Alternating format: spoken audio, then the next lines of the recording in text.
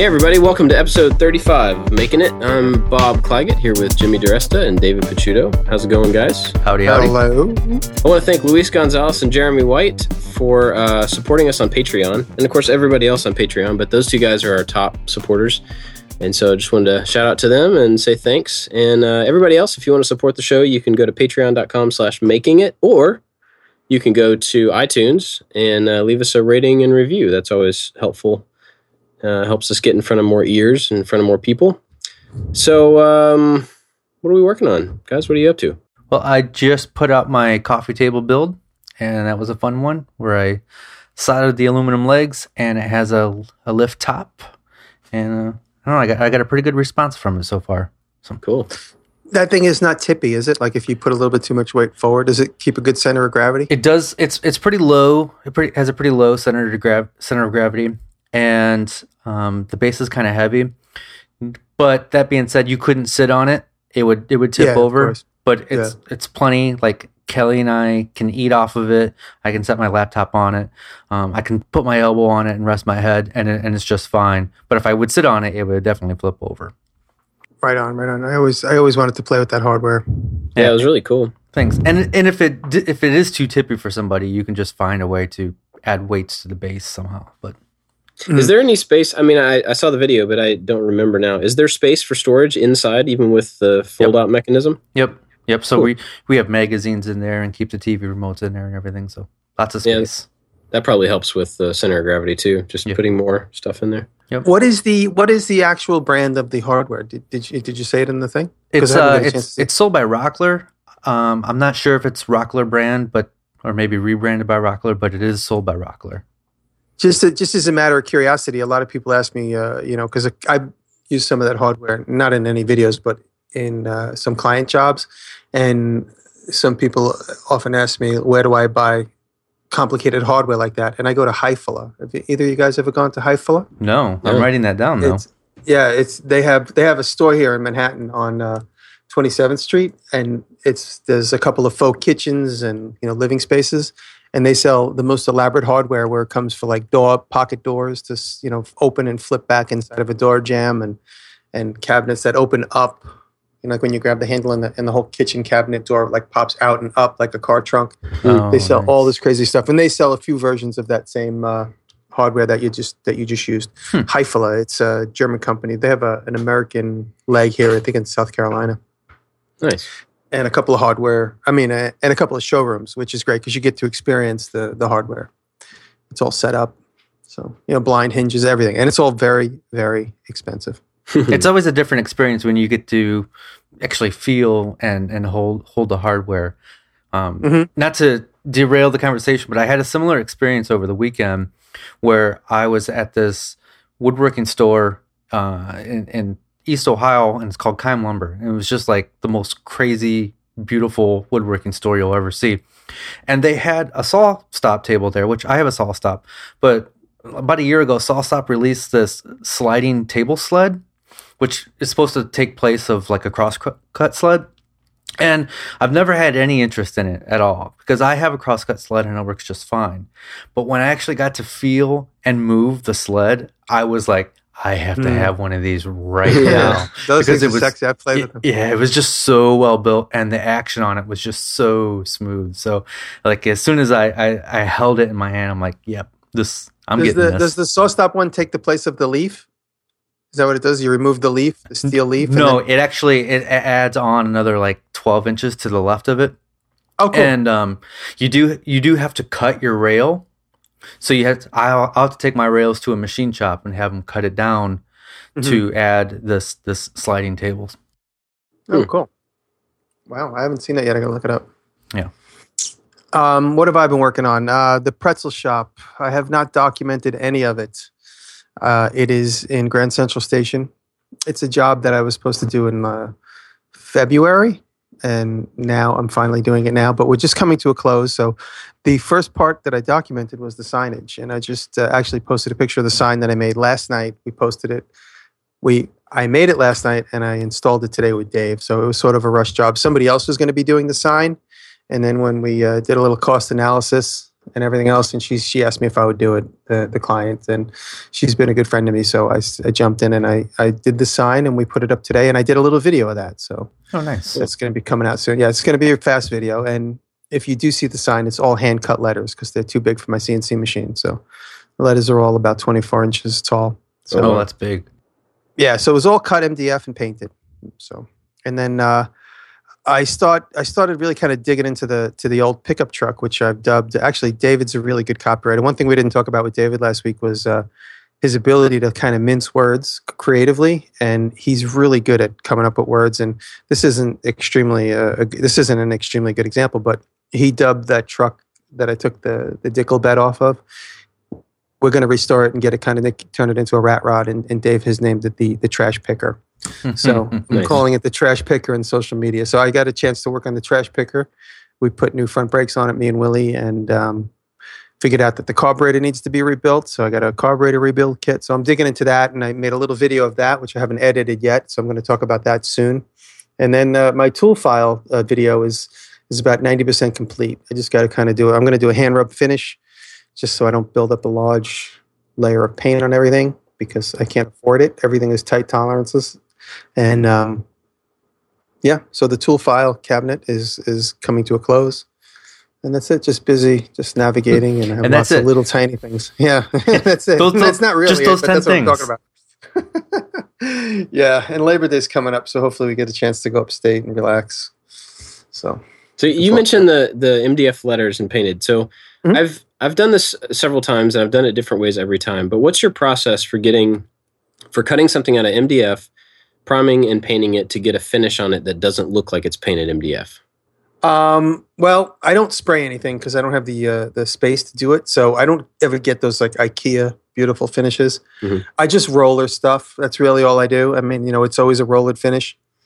This pretzel shop sort of lends itself to that kind of. It's a little crunchy, granola-y, and they're not too uptight about super clean finishes. If anybody ever does get a chance to see the facade of this little countertop that we made, there was price issues and stuff. So, I mean, the compromise was, all right, let me make all these panels, which you'll see in the video just briefly, but it's just the background. I made all these panels out of MDF, and then we painted them with a gloss paint. We gave them 3 coats of gloss paint, and the client really wanted it just so that they could wash it. So it's washable. And it looks glossy from a faraway place, but this is going to be like kind of a jam-packed place, and it'll probably get some abuse. So I opted to say, let's paint it so that we could fix it up quickly. They wanted to do metal panels like that have like a baked-on finish, which is certainly doable, but it's extremely expensive compared to what I did. And they have the option to make these panels in metal and pop them over what I made. So we made this with kind of like a nod to the future, that if they made some more money, they could make the panels in metal, have a baked-on finish, like an enamel, and then pop the panels right over that. And that obviously would be much more durable in time. But to get a super clean finish, it's I just always opt for the roller finish, and you'll see that in this video. Mm-hmm. And when you step back, it just fits the texture of the whole space. It seems to work good. The client's happy.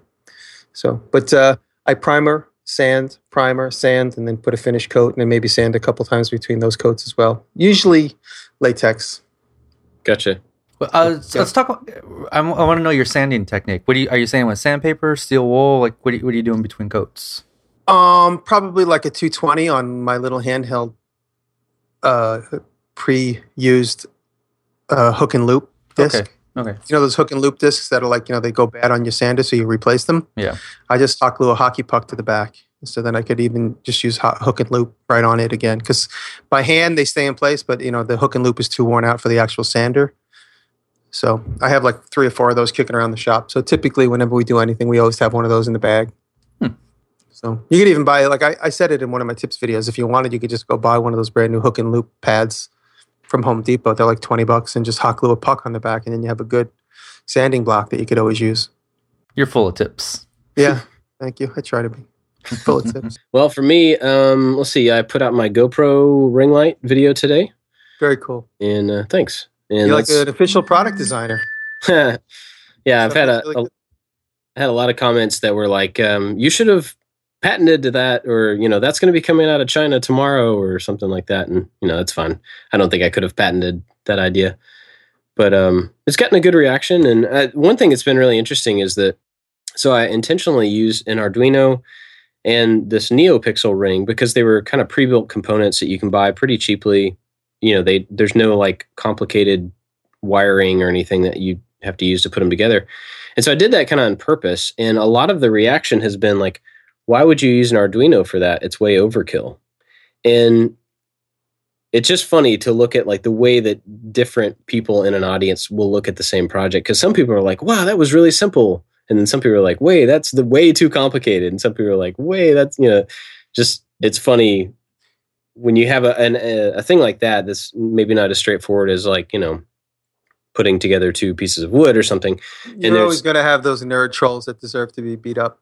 You're always going to have those guys coming out of the woodwork. Well, it's funny. I mean, it's less about like trolling and it's just more about like how people come, what they have when they're looking at a particular project and something like that could be done. And I told somebody, you can skin a cat 100 ways. It can be done a lot of different ways, but it's just funny how people always bring to, well, why didn't you do it the way I would have done it? Why didn't you do it the way I would have done it? Sorry. Yeah, absolutely. It's like you just want to punch a computer screen. It's like there's just a million ways to do anything. Just watch and observe and make your own analysis and keep it personal. No one cares unless you have something constructive to say.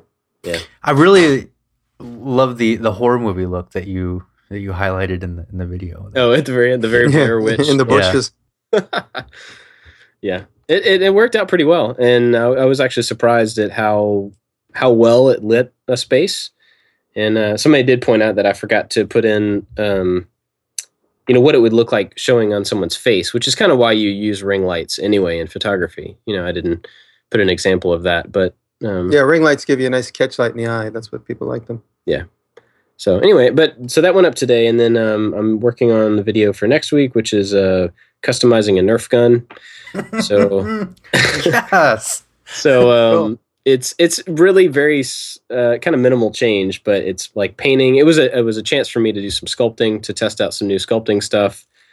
So I'm adding some LEDs, and then mostly it was about painting and weathering. So it was me kind of heading down the road toward prop making, but in the simplest way possible. Who gets to keep the gun when it's done? Is it for you or is it for the kids? Oh, the kids have their own guns. This is mine. Okay. Yeah. But I did say in the video that I bought the same. I started with the same one that they have, so it's fair. It doesn't shoot farther or harder than theirs does. Are you? What are you doing for construction? Are you using like epoxy clay, or are you using styrene bits and pieces? Yeah, I use this stuff that I didn't get. Nobody told me about it. I kind of happened across it, and it's called Epoxy Sculpt. Mm-hmm. And it's I don't know. It's like a modeling compound, 2-part, kind of 1-to-1 stuff, but it hardens really, really hard. Yeah, it's like the Magic Sculpt that I've talked about a couple of times. Same thing, different brand. Yeah. It's waterproof and everything. And I was actually surprised that it's moldable with water. So, before it cures, you can smooth it pretty easily just with your finger, some water. So, yeah. Same as Magic Sculpt. Yeah, that's cool. So it's good stuff, but that's what I'm working on. And I guess the last thing, and just right before we got started recording, I got in these carpenter pencils with my logo on them that I ordered. So those are going to go up in my store probably tomorrow. And they are super duper fluorescent orange. So that's cool. You can make a triangle and put it behind your car when you're changing your flat. That's true. That's a good idea. Maybe I should sell them in packs of 3 for that very reason. And 3D print that little triangle hub, that would make the two like sit at a 60-degree angle to one another. Yes. There you go. That's a good Thingiverse. Get on it. Yep. Might do that. Yeah. Right so that's it for me. Well, we're going to talk a little bit today. A lot of people write to us and ask us what is our various choices for software for all the different creative endeavors that we do. And so that's what we're going to dig into a little bit today. And just before we started, when we were kind of talking about this, it reminded me personally, I remember, now guys, put your thinking caps on and remember back to a time when the Absolute vodka ads were like a thing, like in the 80s and the 90s. Everybody like couldn't wait to see the next Absolute vodka ad. And everybody would often think to themselves, is it done on the computer? Is it done on the computer? But I had the fortunate experience to actually work in that studio for one summer as sort of an intern. I was a paid intern in the summer of 1989. And I worked there. And everything they did, and I never did work particularly on an Absolute vodka ad, but I did see them. Any one of those Absolute ads that are those classic ones were all around the studio. And once they were done being photographed, they would take them back and put them in like a cubby. So they were in cubbies all around the shop. Actually, when you first walked in the building, there was a whole bunch of them on the wall in like a big grid of cubbies. And there was like Absolute Pittsburgh and Absolute Maryland, and all of them were all there. This was down in Soho in Manhattan. And a lot of people mistakenly thought that they were all done on a computer, but in fact, they were all done by hand. And he made a really interesting point. He's like, if I did these on the computer, he goes, we wouldn't have the multitude of options to light these different objects. So if they were done, and modeling at the time was extremely rare, and obviously, I guess it was available in the late 90s. I mean, in the late 80s, early 90s, but it wasn't as prevalent, and not as many people had access to it. And so they opted to just continuously hand make everything. For the main reason that you could light it. But I remember thinking to myself, yeah, I have the ability to make stuff too. I'll never need a computer. I can always just hand make everything. And then I remember starting to see like when Illustrator started taking over and becoming a thing. And I used to think to myself, I can always just use cut paper for sharp edges. I don't need a computer. Because I remember Illustrator would give you those nice clean edges and like 800 DPI printing. And I used to think I could just make mock-ups with like cut razor blade edges. I don't need. Who needs a computer? I don't need that. And slowly you start to get hypnotized, and you start to realize the advantages when you see other people cranking out beautiful images and beautiful work and clean, pristine things. You start to think to yourself, wow, I guess, I can only do so much with my hands. And, I do need the aid of this or that. It's just funny in our lifetimes, the advance of computer technology. I'm going to tell you one more story, then I'm going to open up the stage to you two because I'm rambling. But I remember being at the School of Visual Arts, and one of my teachers in 1988, she was a photography art director for Revlon, and she would have all these big ads for Revlon. And she would invite us into her studio, and she was working on an ad, and there was a young model in the ad named Cindy Crawford. It was like one of Cindy Crawford's first couple of ad campaigns in the 80s. And she was she had these huge C prints. They were like 30 inches wide. And she had a little marker, and she was circling little dots and things in the thing with a grease pencil, saying, make this darker, get rid of this, move this eyelash, make this eyelash parallel with that eyelash. And then she would send it back to somebody who had what was called at the time a syntax machine. And he was able to change all these things on the negative or whatever the file.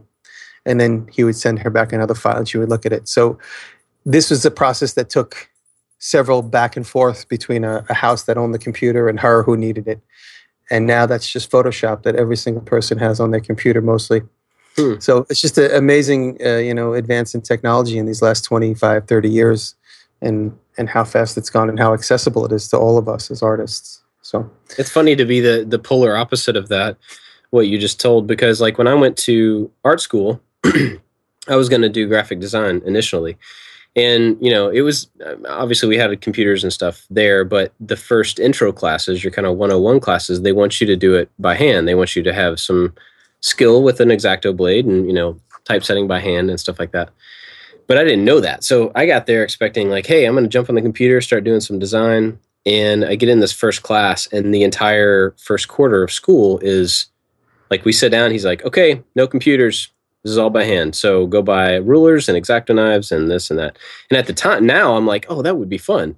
But at the time, I was like, yep, I'm not doing graphic design anymore. Oh, man. That's all that was available while I was a student. It wasn't until my second half of my last semester that there was one room that had the Apple SE2s in it. It had like 10 of them in it. And that was the computer lab. And it's an odd coincidence. That's the classroom that I teach in now.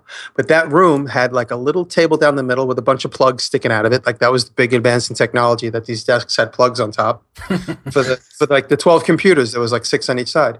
And it was before, I remember even like just before I got out of school, like there was this whole conversation about anti-aliasing, making type so it doesn't have steps in it and stuff. And then that was in 1990. And then when I got out of school, then like 2 and 3 years later, when I was in the toy business, some of the artists that we were having packages designed through started getting computers, and everybody was like, oh, this stuff looks horrible. It looks like it was designed on a computer, because people, like the bridge between like the natural doing whatever you wanted and then what the limitations of the computer, they really hadn't melded yet.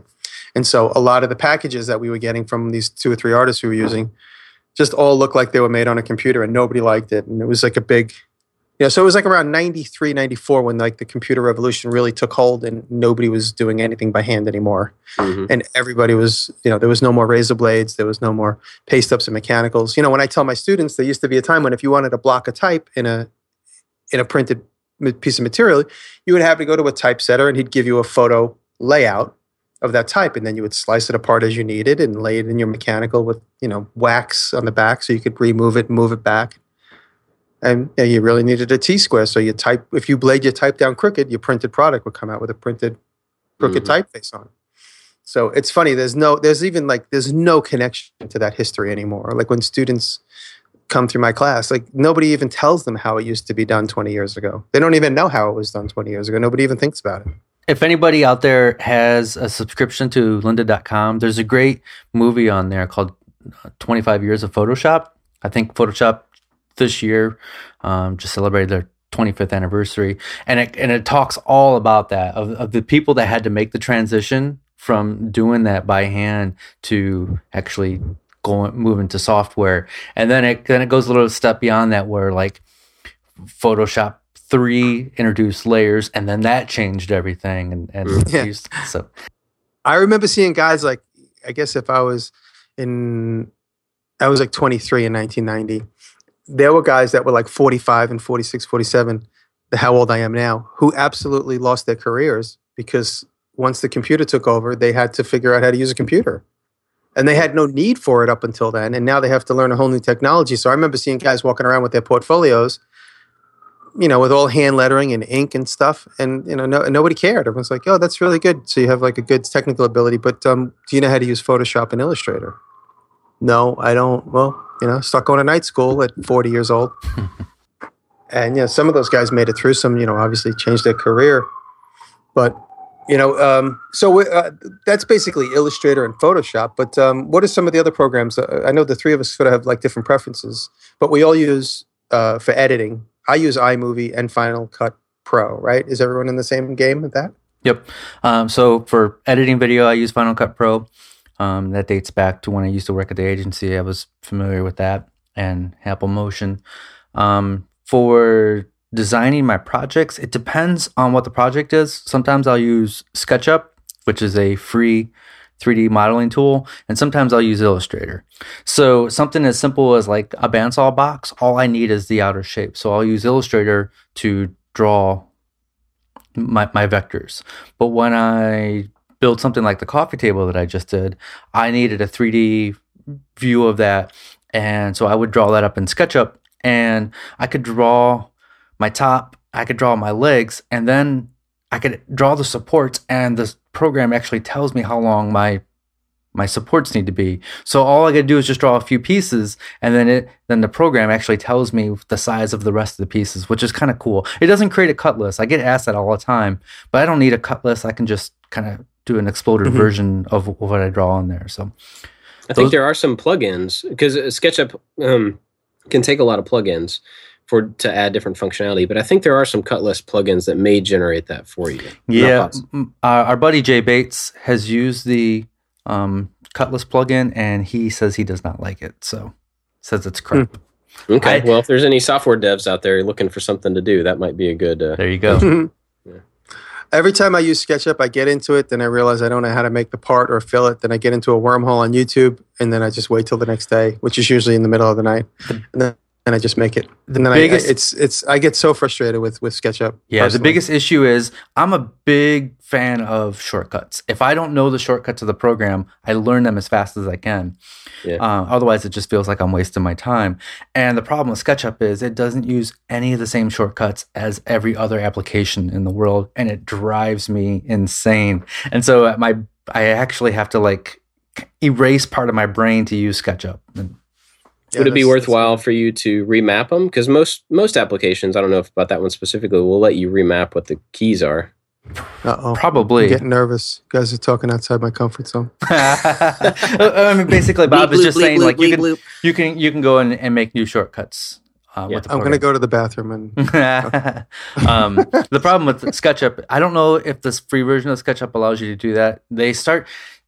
I've noticed this used to be owned by Google and they sold it to another company. And I noticed like a lot of the things are getting moved from the free version to the premium version, which is yeah, really I couldn't expensive. output a file the other day, and I was really frustrated. It took me about 45 minutes to find online where it said, "Oh, you can only export in or import." I was trying to import a file. It says you couldn't import unless you own the program. Yeah. And I thought I was doing something wrong. It wasn't highlighted to import such and such folder. Yeah, so there's a lot of plugins that can add some of that functionality back, or like, you know, give you ways around it. But I do enjoy SketchUp for making models. It's pretty quick and easy. But there are some things like that, like just being able to bring in an SVG file or some sort of vector, you know, to use as your flat surface.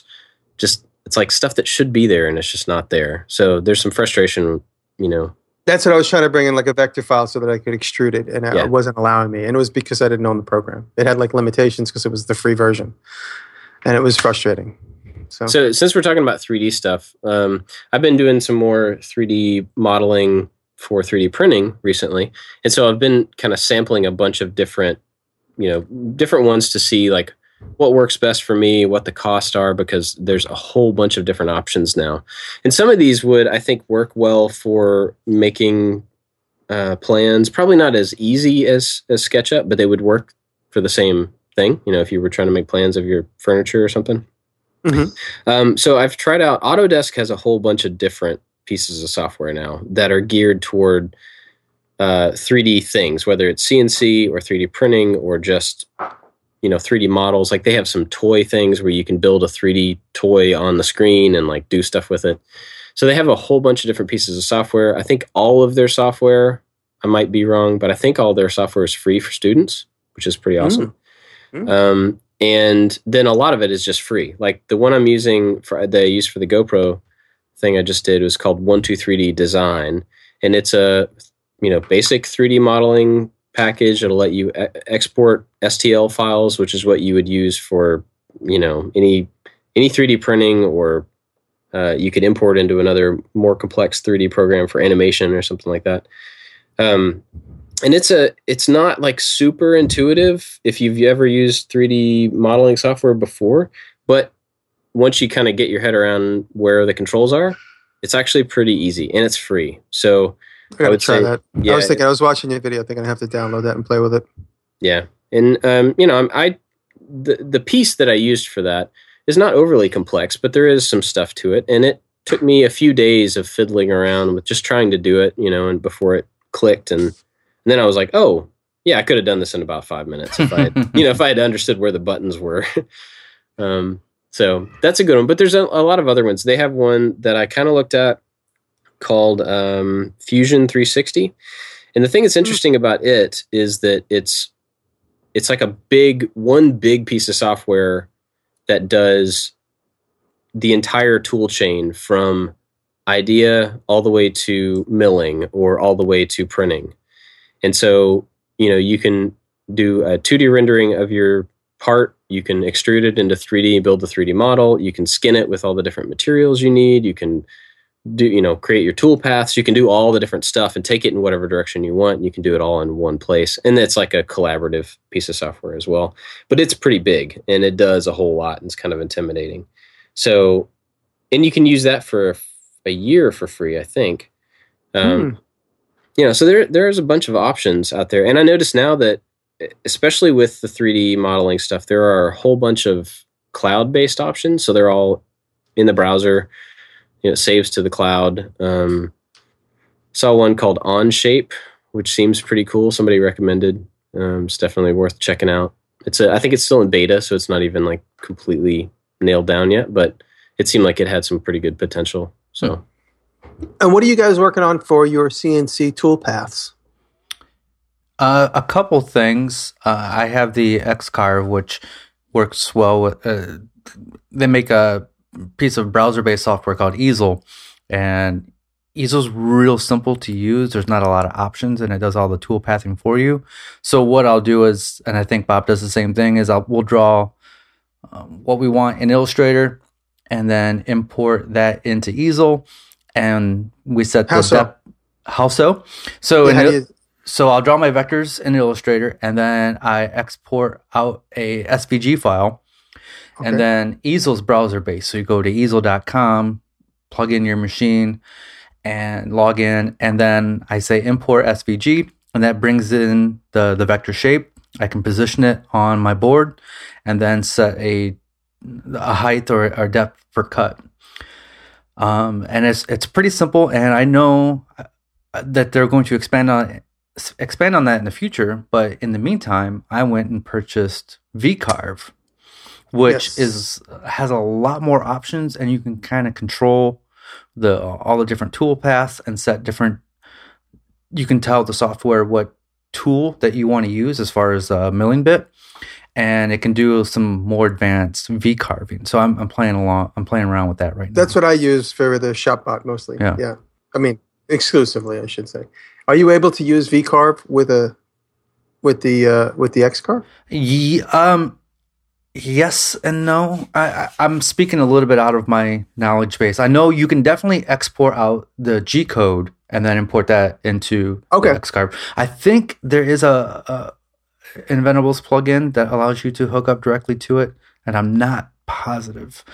I'm not sure about that, but I do know that there's a piece of software that's free, and it's kind of a hassle to set up, but it's called the Universal G Code Sender, and it's just kind of a ugly little app that you run on your machine that is written in Java. But so you can get your G code from any of those pieces of software, and then as a G code file, and then when you run this thing, it actually sends that G code to whatever CNC machine you want. So it doesn't have to be, any brand or anything. It's just G code. Yeah. So that is one option. If you're working in something that there's a hole in your toolpath, that is one free option. Like I said, it's not very pretty to look at. It's not great to use, but it's a kind of a utility. So I'm kind of along the same lines where I've been using Easel for most things, because most things I've been doing are 2D or limited 3D cutting. But I'm working on something coming up probably the next month or so that needs 3D. And so I started looking at options. I looked at VCarve, but it didn't quite fill what I needed. So I'm actually working on Meshcam now, which is another, toolpath thing.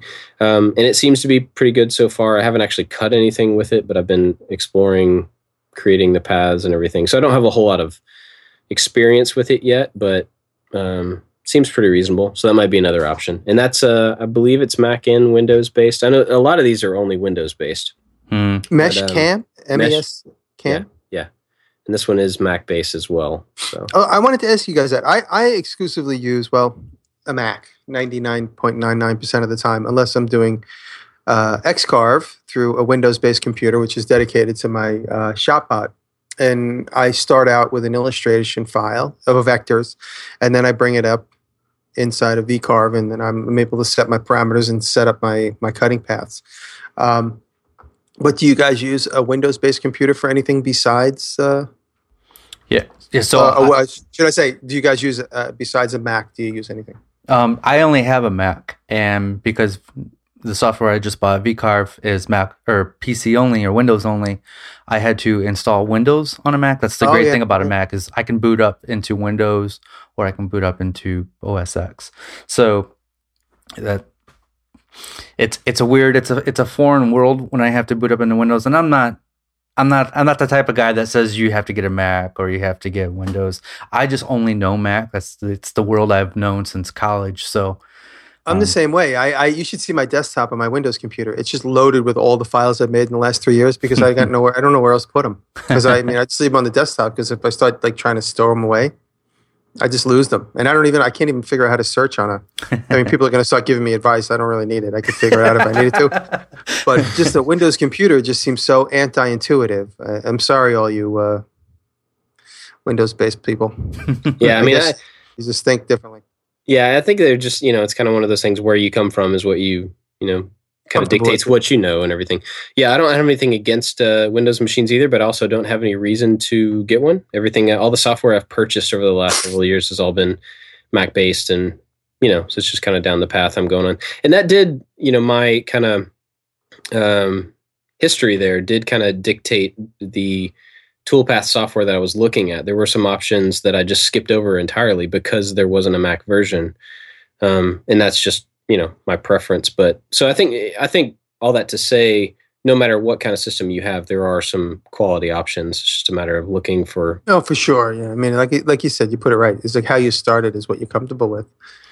I do want to bring up a little over a year ago, before Bob and I really knew each other, we were talking about CNCs. I think Bob asked me through email, like, do you have any plans on getting a CNC? And I was like, no, I looked into it, but all the software is Windows only and looks like it was coded in 1995. And he's like, oh, you should check out Inventables. They have this browser-based software called Easel. And then as soon as I saw that, I'm like, oh, this answers all my questions. And Easel does run in the browser, preferably Chrome. But the great thing about Easel is it takes away all that learning curve because it's just so simple. There's only a few options. It looks pretty. And it just took away the fears of getting into CNC carbon. Yeah. And that's one of the big things about, I was talking about the cloud-based CAM software. And that's one of the really interesting things about the fact that these companies are making these things cloud-based, because it doesn't matter if you're on a Windows or Mac or Linux or, even a tablet. I know some of the Autodesk, like the 123D design, they actually have tablet apps that use the same files. They work the same way, have the same interface. And so it's, even as entrenched in technology as I am, it seems crazy to me to 3D model on an iPad. But yeah, you can, so there's I saw it at Maker Faire a couple years ago. They had that. Yeah. Autodesk had everybody who was modeling on iPads they had there. But then how do you export it? How do you send it to a printer? Well, you can, when you plug in an iPad to your Mac or to any machine, you can get some files off of it if I suppose. I'm thinking you're going directly from the iPad. So you'd have to kind of go to a computer in between. Well, but even there, so with a lot of printers, 3D printers especially, they have Wi-Fi based print servers.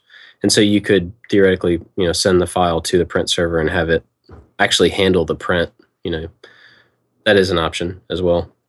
Another thing, a lot of the cloud-based stuff is, a lot of them are free, not all of them are. But we've talked about Illustrator a lot, and that reminded me that we should point out that pretty much everything, Illustrator, Photoshop, any of those, there is a free, application that does about the same. So, for Illustrator, one that people use a lot is called Inkscape, and it's usually the free software like that is behind a little bit as far as the user interface. Maybe some of the functionality, it's behind for the stuff that you're going to pay for, but there are options. So do you guys have any other free software recommendations we want to make? No. I used to always get, every couple of years I would buy the Apple Suite, the Creative Suite. And now in the last go around that I actually try to upgrade it, I bought it. Instead of having this big giant box full of discs, the guy gave me a credit card, an object like a credit card, and goes, here, this is your Apple Suite. I'm like, what is this? He goes, no, now it's all internet based. You just got to type in that number and then, you pay a subscription. And so I did that. And I honestly like it better. I mean, obviously we all spent years getting hacked versions of different softwares and stuff. And then you realize you have limitations and, it's outdated and you can't upgrade it because you stole it. So now that I actually pay for it monthly, and that it's always on the computer, and then once you sign in, it's on your other computer, it's made life so much easier for me. And of course, I pay for it because you have to, and I don't mind paying for it because it's always updated. It's here, it's there, it's on this computer, it's on that computer, and you have all the updated versions of everything you need. And it's going to grow old with me. It's going to stay current, and so I don't mind. I have some friends that are like, "Oh man, can you get me a hack version of it or this and that?" I'm like, just pay for it, and everything's going to be better. Yeah, you're not going to in a year from now going to be like, "Oh, I can't do this, I can't export," or So I like the idea that it's a subscription base now, as opposed to having a disc. Yeah, I think I do too. It removes that barrier. You don't have to be at a store. You don't have to wait for it to arrive in the mail or anything. So we're talking about free versions of the software. So Illustrator, that's a vector-based drawing application, and Bob mentioned Inkscape is a good alternative for that. And Photoshop is a pixel or bitmap-based application, and I think it's called GIMP. I've never used it, but that's a free version it's an alternative to that. So yeah. Do you guys use Photoshop a lot? I find myself, I mean, my main programs that I use on a daily basis is Illustrator and Photoshop. And then, of course, iMovie I use more than I use Final Cut Pro. But so those are my three main. But I find myself using Photoshop a lot to try and make presentations to clients because they want to see how something's going to look. So I'll photograph a scene, and then I'll go back in and I'll Photoshop in something that I'm going to build that's going to suit that space. Do you guys have experience doing anything similar to that? I use a lot of the Adobe Suite. So I do photography. So I use Photoshop for photography. I also use Photoshop for a lot of my web graphics. And I use Illustrator to design some things. But I'll do it more for layout of, like if I'm working on a new web design for my site or a landing page, I'll use Illustrator for that. And then for my plans, I'm using a combination of all three. I mentioned two. I'm using a combination of InDesign, Illustrator, and Photoshop. Actually, four, because sometimes I'll take screen grabs from SketchUp and then import that into InDesign. InDesign's more of like a page layout, a multiple page PDF or book. Right. And then, Yeah, I use Photoshop probably 3 days a week. I have templates files set up for a lot of the web graphics that I produce, thumbnails and all that stuff. So I'm in there quite a bit. And then for all my articles on the website, I always do kind of photo manipulation and stuff to make everything fit. So I use that a lot. All the Adobe stuff is pretty handy. And like the other guys have said, if you guys can afford that, I think it's worthwhile. I would be interested, though, in the comments or like on Twitter or something. Let us know some other free options, that would go along to fill the same needs as those, because I know that not everybody can afford that, monthly subscription for that thing. But so I was curious. I know that I use a bunch of other pieces of software that are, not graphical, but they're more for like me keeping ideas and stuff. And we've talked about some of those before, but I'm curious like what you guys are using now. I still am using Evernote quite a bit, and that's just a place for me to kind of brain dump thoughts and notes and lists and all that type stuff. But I've also recently, and we talked about it, David mentioned Trello, which is a web-based list building thing, and I'm using that to manage my projects now. It's free. It's turning out to be really cool for me. And it's like a collaborative tool as well, so I can have some other people seeing what I'm working on and everything. So what are you guys working on, or what are you using for your actual work? You want to know what Grandpa does? Yeah, of course. Grandpa Jimmy. Well, you guys know I have a secret email. I don't want to say it online, but I just use my secret email account. So I just email to my secret email account. So if I have a thought, I'm like, oh, don't forget to email myself. And I just open up an email and I just type an email and I send it to my secret email. I love you. And so I love you. When and it's on my phone. So if you're with me and you happen to see my phone, you'll know my secret identity online. And I'll be able to just, I'm like, oh, where are the plans for that? Because that's a way for me to filter out. So like, for instance, the pretzel shop, I got like 7 different sets of plans from the architect. So every time he sends me a new set of plans that I need to kind of refer to, I just forward it to my other email account. So it's filtered out. It's in like 3 places I can get it, because everything goes to 2 places. I have it forwarded 7 different spots. So when I get an email regularly, I can search it 3 different ways because it goes to other accounts. But I automatically forward it to my other account so that I know it's right there at the top of that list, because nothing else has come to that account except for what I sent to it. And so that's a way for me to filter out and send myself notes. I'd like to point something out, though, that you said that you forward things from this to that, and you have them going all over the. Yeah. I looked at your phone when we were at Maker Faire, and remind me of the number on his email, David. What was it? Was it 40,000? It was insane. It drove, like, I just looked at it and got anxiety, like an anxiety attack right there. Jimmy is pulling out his phone. He's going to let us know how many unread emails I can't even find my phone. I don't know where my phone is. I'm pretty sure. I put it in the drawer because it was vibrating. Here it is. Tell us how many it is. Drum roll. This is how many unread. I don't know why Periscope's opening up. All right, so it says 47,783 unread emails. Yeah. And that is because every time I get an email, it automatically forwards to my Gmail account. I have a couple of Gmail accounts, so One of them is my secret identity, and one of them is jimmyderesta@gmail.com. So everything goes to both of those accounts. And that's because years and years ago, I had a Microsoft account. This is before the mail program started on the Mac, or before I used it regularly. And one day I opened up my Microsoft account, and it just had no emails in it anymore. It gave up. It said, you know what, dude, you got to clean out. It just said, we cleaned out your inbox for you. We don't care. And I had nothing there. So and at the time I was working a lot with Hong Kong. So I had a lot of pieces I needed to reference, and, all these bits and pieces of like projects that were going on, and they were all gone. Every single bit of mail that I had was gone because I was using a Microsoft based server situation, and it just decided to just give up on me. And so that's why now to kind of cover my ass, I have it sent to 3 different accounts. And then, like I said, I filter out the things that are important to me by literally sending those consciously to a different account. So that's how I solved that problem. So now I have millions of emails unread, but they're all mail that I've read one way or another. Crazy. So like Bob, I use Evernote. I use Evernote a lot, and Dropbox. I use those 2 kind of programs to kind of sync everything between all my computers. Dropbox I live by. Yeah. It's great. I just wish Dropbox would add another tier.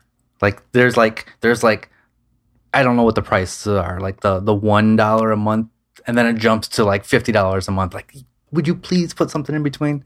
For recording the show, we are all on Skype. We're using a plugin for Skype called Call Recorder, and then everything is then edited with Logic Pro 10. And then I didn't even know that. That's yes.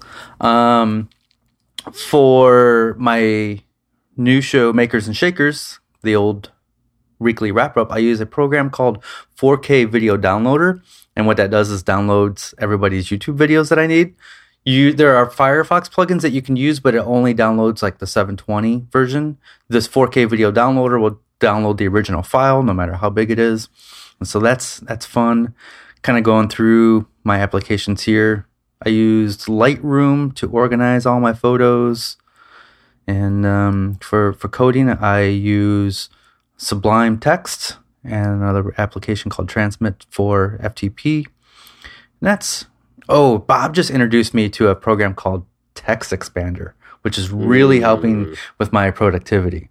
And so a lot of the things that you type multiple times a day, whether that's your phone number or your email address or your physical address, you can teach it a little command. So I could use like a little 3-letter, 4-letter command. And whenever I type that combination of letters, it fills in the actual thing that I'm trying to type. Cool. It's like predictive. It's like a programmable predictive text. It is the best. Yeah. It is so awesome. It's really cool. I don't know. Did I explain that well enough? Yeah, I think so. I mean, you just create short codes kind of for anything that you want it to fill. So like, for instance, when I do the show notes for this show, there's a list of the things that we talked about. There's an intro. There's like a list of there's a bunch of different things that are always there.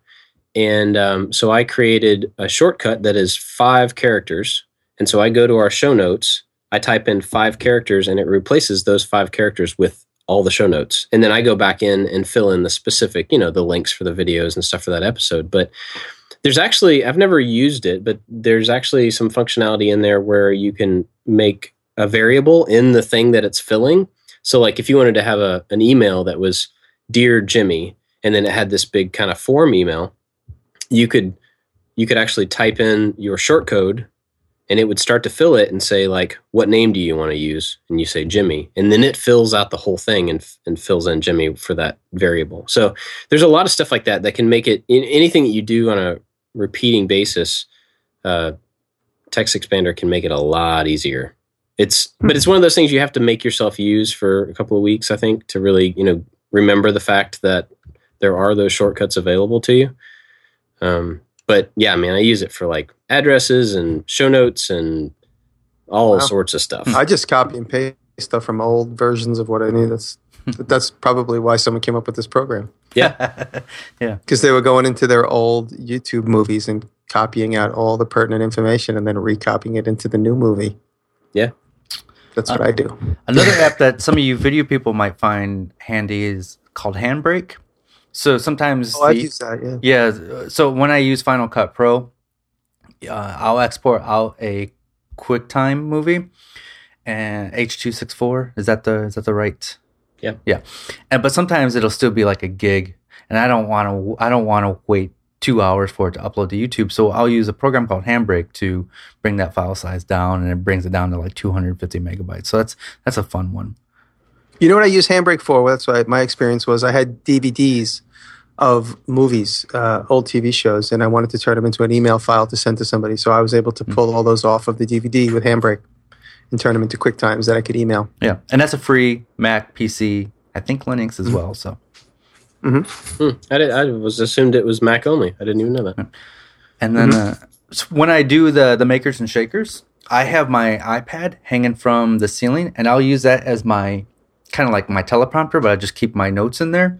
And I've used teleprompter apps before where I can kind of script things, and as I say it, the app will kind of scroll because it listens to your words. Cool. But it's kind of wonky, and I don't follow a script. I just follow bullet points. So I use Keynote, so I can have Keynote is what's the Microsoft version of Keynote? It's like the PowerPoint. PowerPoint, yeah. So, I've used PowerPoint yeah. before too. It's actually pretty cool. So I have different pages up on my iPad, but then I can control it from my iPhone and flip through different pages. As I complete that page of bullet points, I just flip my finger on my phone, and then it flips the page on the iPad, and I use that as my teleprompter for the show. Huh. That's pretty cool. Yeah. Wow, that's cool. Yeah, I actually have used PowerPoint quite a bit to present ideas to people and to make presentations and just kind of filter out.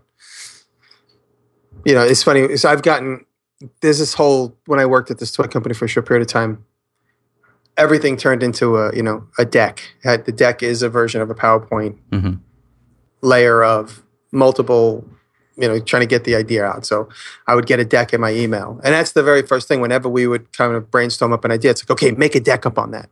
And then I'd have to go to my desk and I'd pull all these things off the internet and say, okay, this is the toy. The toy is this. These are the type of competitors that make a similar toy. And so you make a deck and you make a presentation. So I actually should use that more than I do. Every once in a long while, somebody will request one of those from me. But yeah, so you just reminded me of that. Thank you. So what is everybody's browser of choice?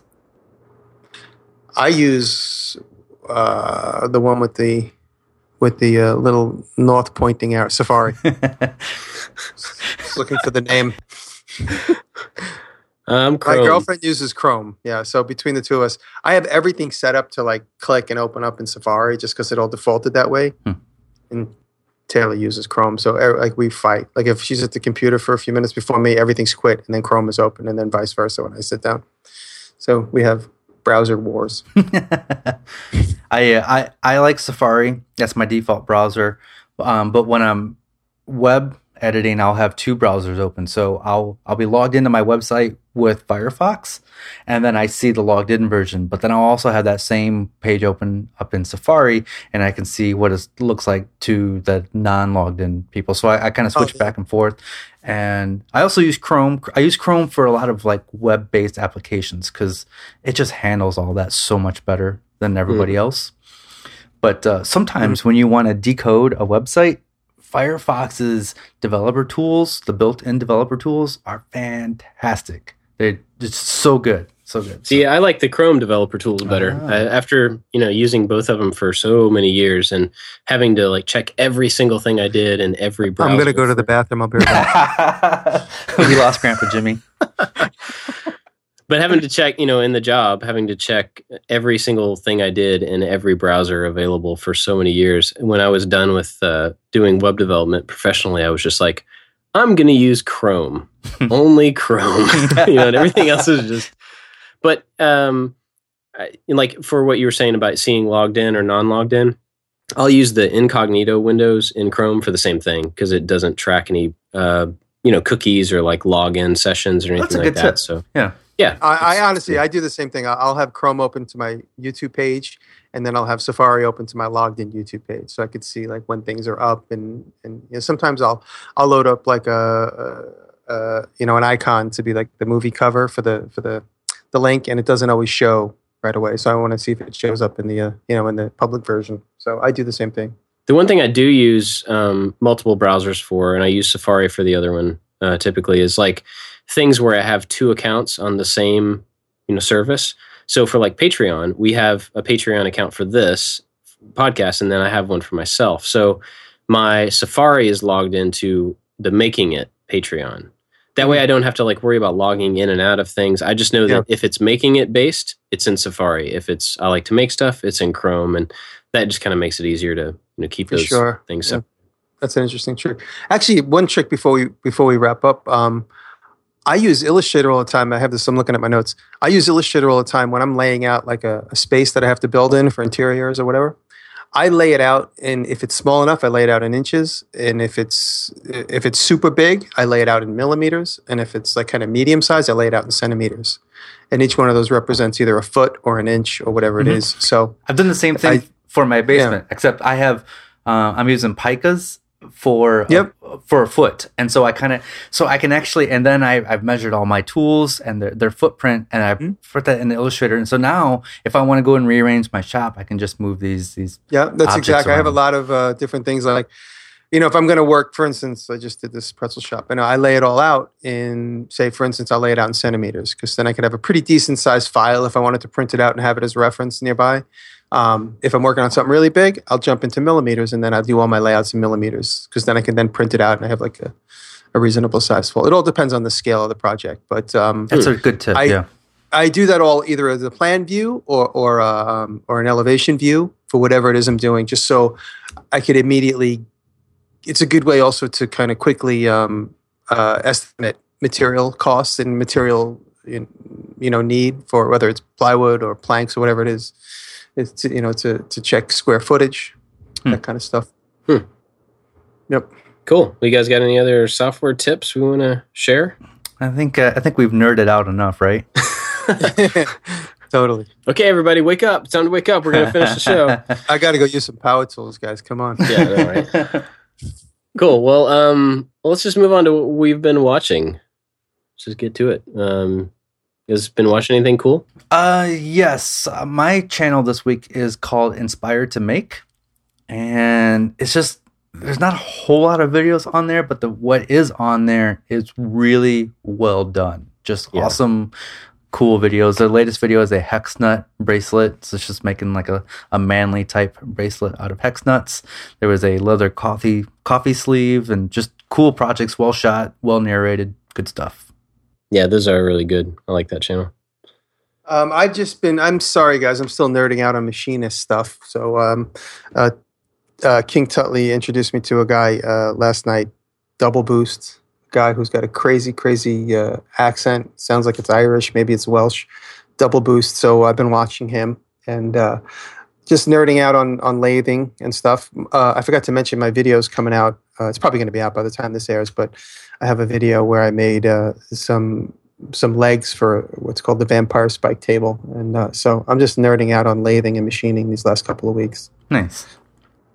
Cool. Me, I've been watching. I watched a lot of stuff on Tested. We've probably talked about them before, but in the last few weeks, they have been doing a multi-part video about this Rancor costume that they made for Comic-Con this year. The big foam rubber one. That's cool. Yeah, that's great. Yeah, it's really awesome to see how they took this gigantic costume or this gigantic character and scale it down to a costume that fits around a person. And there's just a lot of really good techniques for making things out of different types of foam. And then there's sculpting, and then there's painting, and there's a bunch of stuff that goes into it. I love the idea of when they talking about the foam rubber and have the different densities of foam rubber to kind of predict where the thing's going to flex and where it's going to stay stiff. I thought that was a great tip. Yeah, and like cutting the little grooves or little slots in a piece so that it kind of turned into a net almost so that it can flex. I thought it was really cool. Some really good tips and all that. I watched that as well. Yeah, so you guys should check that out. Cool. You guys got anything else for this week? That's it. Just back my toy campaign. It's moving up. So how's it going? It's good. I think I'm past 75%, which is awesome. We still got almost 15, 16 days left. And so we might get there. Awesome. Might get there. So thank you for that, everybody. Appreciate that. Cool. Any book news, David? Yes, the book, no news since the last show, but the book is coming out on September 15th. It was sent to the printer, so we're just waiting for that to come back. That means I should have copies when we're out in Woodworking in America, September 25th and 26th. And I will also sell just only a handful of copies, signed copies from my website. Otherwise, I'm going to direct people to Amazon because I don't want to get involved in all the shipping. And those signed copies are going to be like $500 a piece, right? Between $400 and $500. Oh, okay, yeah. Be reasonable. Something reasonable, That's reasonable. Cool, yeah. We'll all be at WIA Woodworking America this year. So if you guys are in the area, Kansas City, in those dates, come hang out with us. Yeah, that'll probably do it for us this week. Where can we find everybody? You can find me at youtube.com/makesomething. Ooh, new channel. Yeah, name. I just got that approved from Google. I had to I had to go through an approval process. So wow, that's pretty cool. Yeah. JimmyDeResta.com and toybacker.com. and toybacker.com and blah blah blah blah and yada yada yada. Yeah, so type that in. Type in yada yada yada. Let's see. Yeah, my stuff's I like to make stuff.com, and you can get to everything else from there. So that'll do it for us this week. Thanks for listening, guys. Later on. Thank you.